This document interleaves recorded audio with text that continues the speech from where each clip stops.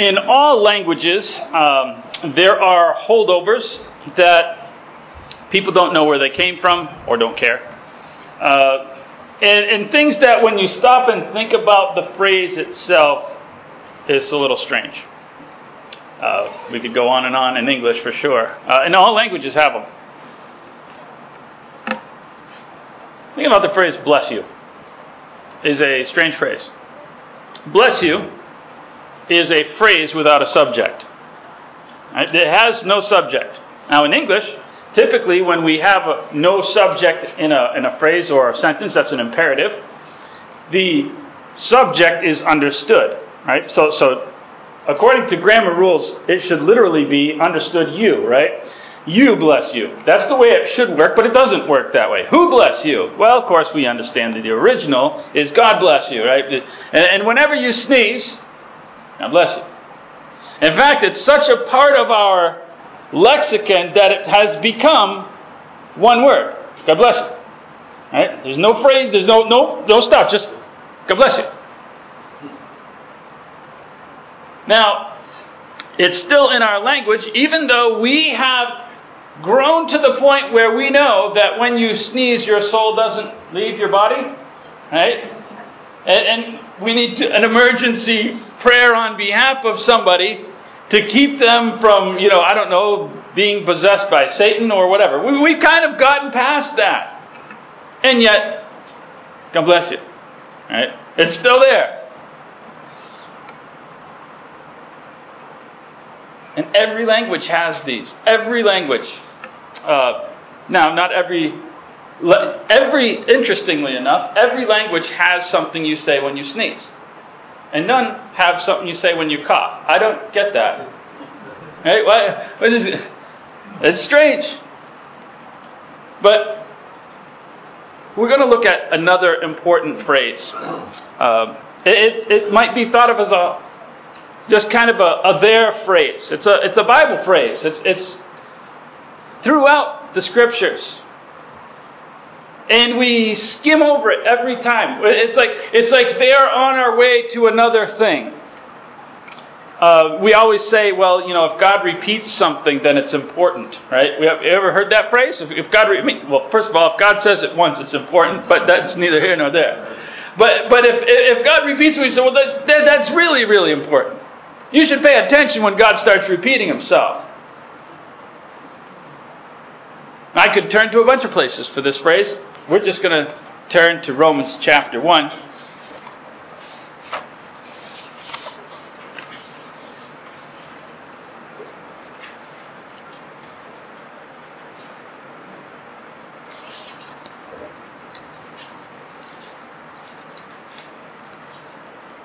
And verse 7. To all in Rome who are loved by God, called to be saints, grace and peace to you from God our Father and from the Lord Jesus Christ. Paul, in addition to other writers, usually begin their books, grace and peace. Grace and peace. And we get into a book, and we just kind of skim past the first verse, don't we? It's there, grace and peace. Okay, let's get to the stuff. And every book just about has this phrase. Now, I don't think to Paul it had become, God bless you. But I think probably to the majority of people living at the time, that this was a common greeting. And I think too, likely, to the majority of people, this had become a God bless you. This had just become a grace and peace. It's something you say in greeting. It was I've heard different theories, but is obviously a common greeting in their day. And likely, Paul takes that and he's thinking it. You can sincerely want to be nice, or not just like a polite thing that you say. You can generally wish someone health. But these phrases, I think, reveal a common theme. And that is that we are looking for a positive experience? Grace. Peace. How does that get into a lexicon? How does that become a part of a greeting?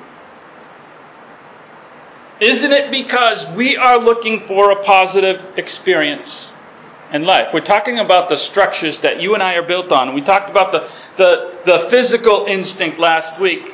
That we have self-preservation and the desire for accumulating things to have comfort in life and physical comfort. And that's fine. God has built that into us.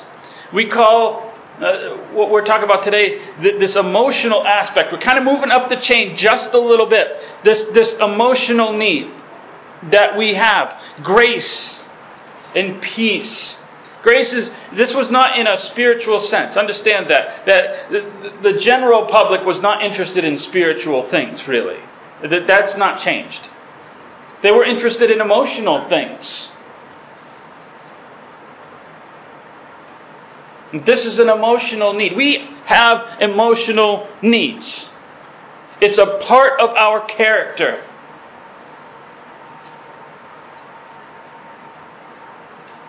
And as we look at life deeper than physical things, we talk about quality of life. Okay, I can afford these things. That's wonderful, but what does it bring me? And sometimes people question at the end of life all the physical accumulation because they think, what has it brought me? Has it brought me peace? Right? It's deeper. It's more important. Really what people want is they want peace. They want happiness. Look at all of those words. All of these emotions come into play. Luke chapter 2, verse 13.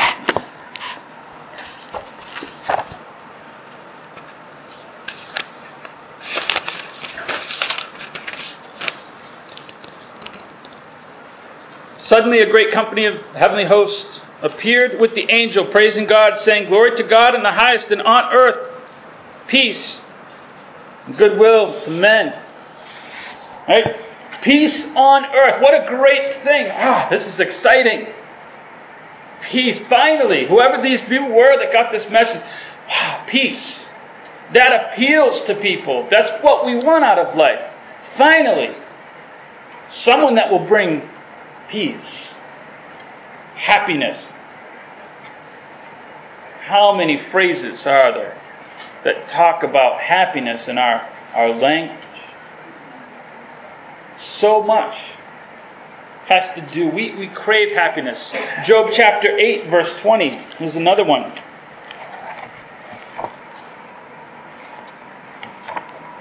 And we could go through all these positive emotions, I'm sure.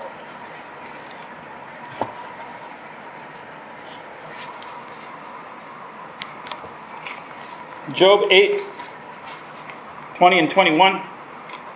He says, "Surely God does not reject the blameless man or strengthen the hands of evildoers. Yet he will fill your mouth with laughter and your lips with shouts of joy." Enjoyment of the human experience. Laughter. Something so simple as that. Fun is not wrong. God has designed it as a part of what we want. We're going to talk about a lot of different positive emotions later on. Things that are thought of as emotions, but they're more connected to spirituality, and there's a slight difference in the category. But I want to look at these types of emotions for a particular reason today. I want to look at what things like this have in common. And again, they're not bad. But these have a couple of things in common. And the first, I want to read Ecclesiastes chapter 2. It's really a small part of a larger text we're familiar with. It's really chapters 1 and 2. But we're just going to read a part of this text, chapter 2. Verse 1, he says, "I thought in my heart, come now, I will test you with pleasure to find out what's good." But that also proved to be meaningless. "Laughter," I said, "is foolish, and what does pleasure accomplish? I tried cheering myself with wine, embracing folly. My mind still guided me with wisdom. I wanted to see what was worthwhile for men to do under heaven during the few days of their lives. I undertook great projects, houses. I built vineyards. I made gardens and parks and planted all kinds of fruit trees in them. I made reservoirs and water groves and flourishing trees, male and female servants. I collected. Other slaves were born in my house. I owned more herds and flocks than anyone in Jerusalem before me. I gathered and accumulated silver and gold for myself, the treasure of kings and provinces. I acquired men and women singers, the delights of the hearts of men. I became greater by far than anyone in Jerusalem before me. In all this my wisdom stayed with me. I denied myself nothing my eyes desired. I refused my heart no pleasure. My heart took delight in all my work, and this was the reward for my labor. Yet when I surveyed all that my hands had done, and what I had toiled to achieve, everything was meaningless. A chasing after the wind, nothing was gained under the sun. So I turned my thoughts to consider wisdom, and madness, and folly, and what more can the king's successor do than what has already been done? I saw that wisdom is better than foolishness, just as light is better than darkness. The wise man has eyes in his head, while the fool walks in darkness. But I came to realize that the same fate overtakes them both. So I thought in my heart, the fate of the fool will overtake me too. What then do I gain by being wise? I said in my heart, this too is meaningless. For the wise man, like the fool, will not be long remembered. In days to come, both will be forgotten. Like the fool, the wise man too must die. So I hated life because of the work that is done under the sun, and it was grievous to me. All of it is meaningless, a chasing after the wind. I hated all the things I had toiled for under the sun, because I must leave them to the one who comes after me. And who knows whether he will be a wise man or a fool? Yet he will have control over the work which I have put and poured forth my effort and skill under the sun, and that's meaningless as well. So my heart began to despair over all my labor under the sun. Because a man can do his work with wisdom, knowledge, and skill, and he must leave everything he owns to someone who has not worked for it. This too is meaningless and great misfortune. What does a man get for the work and anxious striving which he labors under the sun? All his days, his work, his pain, his grief. Even at night his mind doesn't rest. That's meaningless too. A man can do nothing better than to eat and drink and find satisfaction in his work. This too, I see, is from the hand of God. For without him, who can eat or find enjoyment? To the man who pleases him, God gives wisdom, happiness, knowledge. But to the sinner, he gives the task of gathering and storing up wealth to hand it over to the one who pleases God. This too is meaningless, the chasing after the wind. This is interesting, this passage. It's been read many times. Many lessons from it. We can look at a couple things that are common to all of these emotions, happiness and peace and amusements or entertainments or everything that Solomon was trying to search for and find. The first thing that we see is that they're temporary. These emotions specifically are temporary. For a word that dominates our conversation, you find in your New Testament that the word happiness doesn't appear. It's here as a translation. But it appears very seldom in your Bible. Happiness. It dominates our conversation because it's a part of our human instinct. It's what we want. Happiness in life. Are you happy? It's an old word. It's British. It comes from a British word, hat. And the word is the word for luck. Like good luck. Good fortune. So, in the pagan world, if you were lucky, if you had you'd have good fortune. It had to do with wealth, typically. Then you were happy. When things weren't going good, then you were not happy. Isn't that happiness? That's exactly what Solomon describes. Really, it's temporary. It's this, I have it today, but I don't tomorrow. I feel it today, but it comes and goes. with what happens. Same word. Happiness is dependent upon what happens. That's why it's not really a primary biblical emotion. I'm not saying it's wrong. I'm just saying that's not where God concerns himself. God wants to concern himself with things that are deeper and more permanent. So when your wealth runs out, I guess you're not happy. When things aren't going wonderful. And peace also is temporary. I know we talk about genuine peace and things like that, but peace really is temporary. There is no instance where peace is permanent. You have kids, you know that. You just want peace. I want some peace and quiet for a change. For a change. Why? Because it's not the norm. It's temporary. I just need somewhere to get away for a moment. Right? It's temporary. It's no matter where you're at, in the Middle East or in your house, peace is temporary. Because we're people. And we interact, and we don't always have the same objectives. We don't always have the same concerns at the same moment in time. And those come into conflict, and then there's no peace. Enjoyment is temporary, but for a slightly different reason. But it's just as temporary. What is the great enemy of enjoyment? What? Work. Work. I was going to say boredom, but that works.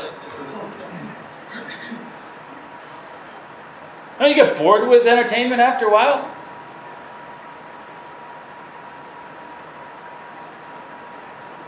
Doesn't it seem like all the good movie storylines are done?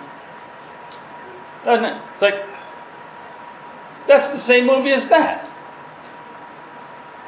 Like, entertainment's boring.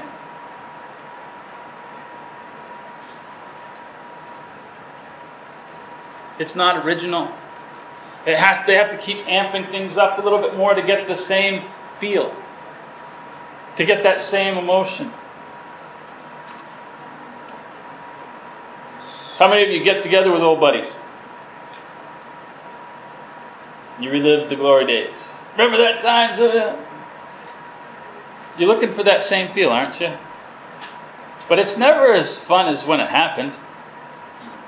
You'll never laugh as hard the second time as a movie as you did the first. Reliving those wonderful moments will never be the same as the first. It's never, ever, ever. Emotions, that's the way emotions work. We get bored.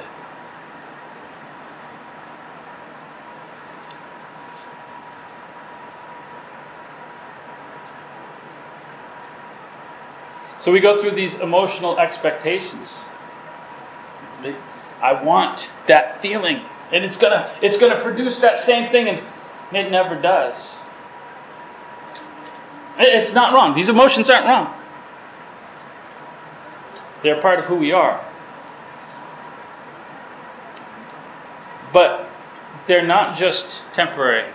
Solomon identifies another aspect. I'm not going to go through it deep because it's so self-evident in this passage what these emotions have in common.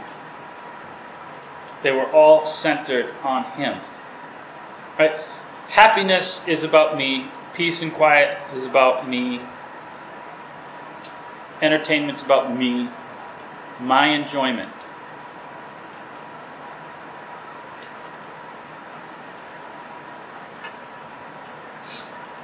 Solomon's target audience is always himself. I gathered. I had more. I pursued. Even when he's doing noble things, I considered. I wanted to know. All his fulfillment was wrapped up in himself being the audience. Pleasure, these emotions specifically, are those types of emotions. They're lower emotions because they are temporary and they are focused on me.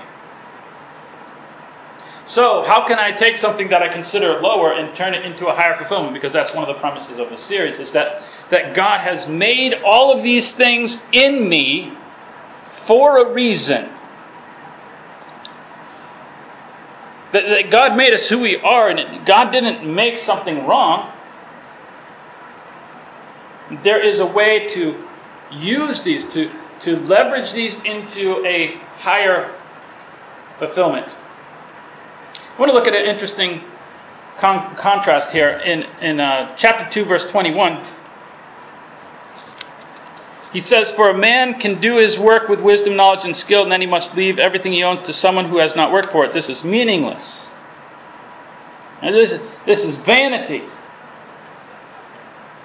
Well, that's a negative word that seems pretty strongly worded in the negative. But then down at 24 and 25, look at that. He says, "A man can do nothing better than to eat, drink, and find satisfaction in his work. I see this is from the hand of God. For without him, who can find enjoyment?" So he turns right around and almost seems to contradict himself. How? How can this be almost evil? And some versions say this is evil. Not evil in the sense of morally evil, but bad, negative, harmful. Well, the last statement is clear. It's obvious from God. So we have to re-understand what we mean. And the first, that it isn't morally evil to want happiness or to seek peace or to seek joy and fun, those things. And God has designed this instinct, but we have a tendency to fulfill it in a harmful way. That's just the way we are.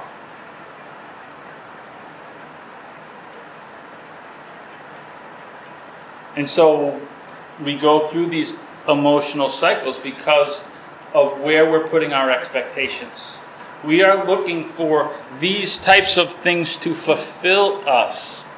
Not be a part of my life, not be a part of the structure upon which I exist, but I want these things to fulfill me, and I'm looking for peace and happiness that's permanent, and I'm looking for the wrong thing. It never exists, what I'm looking for. Well, I want to look at James chapter 3.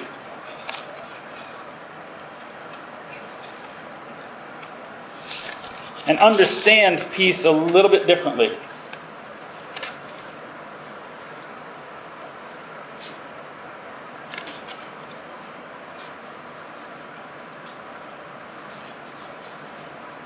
Verse 17, he says, "But wisdom that comes from above is first pure, then peaceable, willing to yield, considerate, full of mercy, good fruit, impartial, sincere. This is said, peacemakers who sow in peace raise a harvest of righteousness." But I like that there's another phrase that talks about peace is made by those who pursue it. Peace is made. Peace isn't found. Peace is made. We make peace. Peacemakers. All those phrases. There's a lot of phrases along those lines. And it is pursued. That's the reality. It's not a state of being. We're looking for peace as a state of being. It's not permanent. You can't. A similar, Romans chapter 14.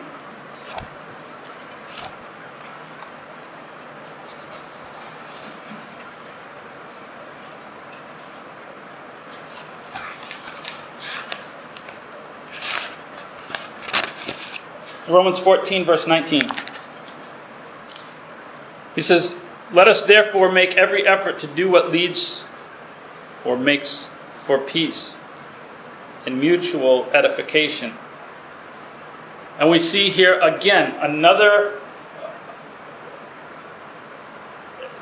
shift from our mentality. God changes the shift in both areas that we looked at. Not only is it made, but the perspective of peace. It says you want the emotion of peace. First of all, you're going to have to work for it. You're not going to find it. Not as a state of existence. You're going to have to chase for it. You're going to have to want to make it. You're going to have to sow for it. You have to work for it. But you're also going to find it when you are looking for mutual peace. In other words, genuine peace is only found when everybody involved is at peace. Right? If two people have a conflict and the stronger one gets everything he wants, there's not really peace. That's not peace. It's not going to work out for that long. Because the weaker one's going to try to figure out how to get stronger and get back what he thinks is his or hers. That's how. So there's not really peace. When both sides are at peace, then there's peace. And it doesn't come until then.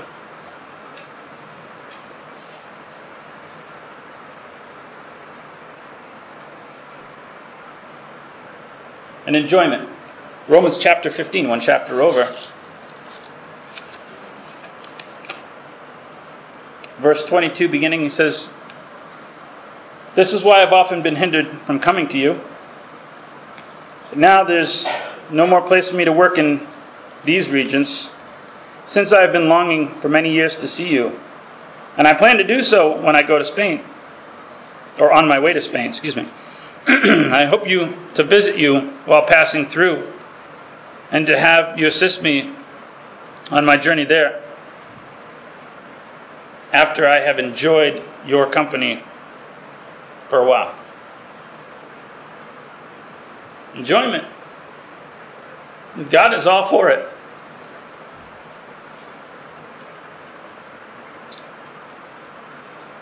I want you to notice where his enjoyment came from.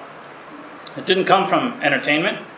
I'm not saying we can't enjoy entertainment. I'm just saying that was not where his desired enjoyment came from. He was looking for a higher fulfillment.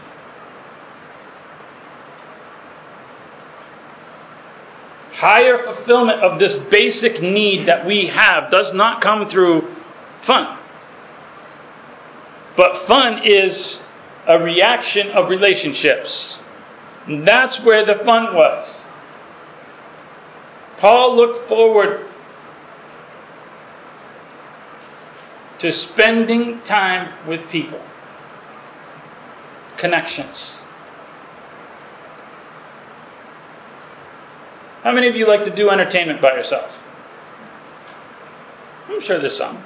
Like to go out. You ever been to a restaurant by yourself? That's a waste of money.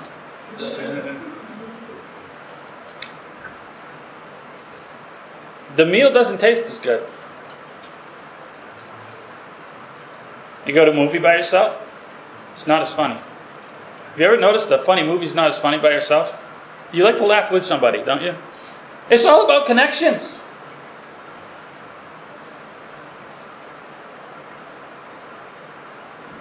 Our enjoyment was designed. This is why Solomon has the problem. He was seeking everything for himself. He thought he was the target audience instead of people being a mutual audience. And he missed the boat.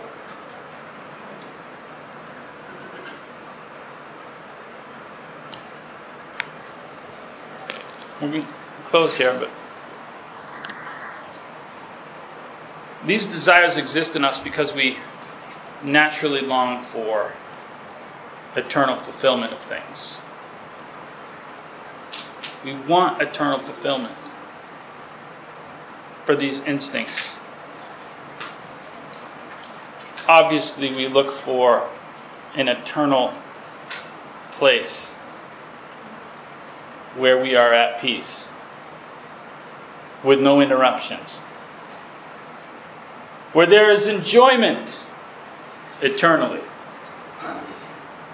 I don't know about entertainment. the term. I don't know the structure up there. But we think of it as certainly a place that's not going to be any boredom. And I'm hoping I don't have to punch a time clock. Right? The enemy of fun. Where happiness is a constant condition. A place where these don't have to be the results of work, by the way. Where they simply exist because they exist. However, until then, certain rules apply to peace and happiness and enjoyment, to this quality of life, to this experience that I'm looking for, the wonderful experience that life can be. I do have to work for it. And so I always leave with the challenge. But the next time, I want you to think about this. The next time things are out of order, where you do not have these conditions, to remember, first of all, the tenuous nature of our emotional state. The next day that everything is fine and wonderful, and in a moment something takes away your peace. Because those moments come. In a moment, there is no peace. In a moment, there is no enjoyment.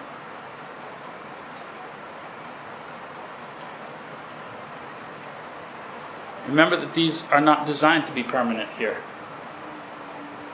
God has something permanent elsewhere.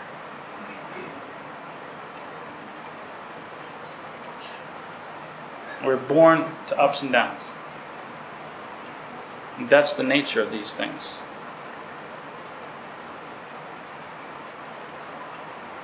But the challenge is, if you want these things, even in those down times, the best place you're going to find any of these is with people. You are not going to find it on your own. You're going to need other people.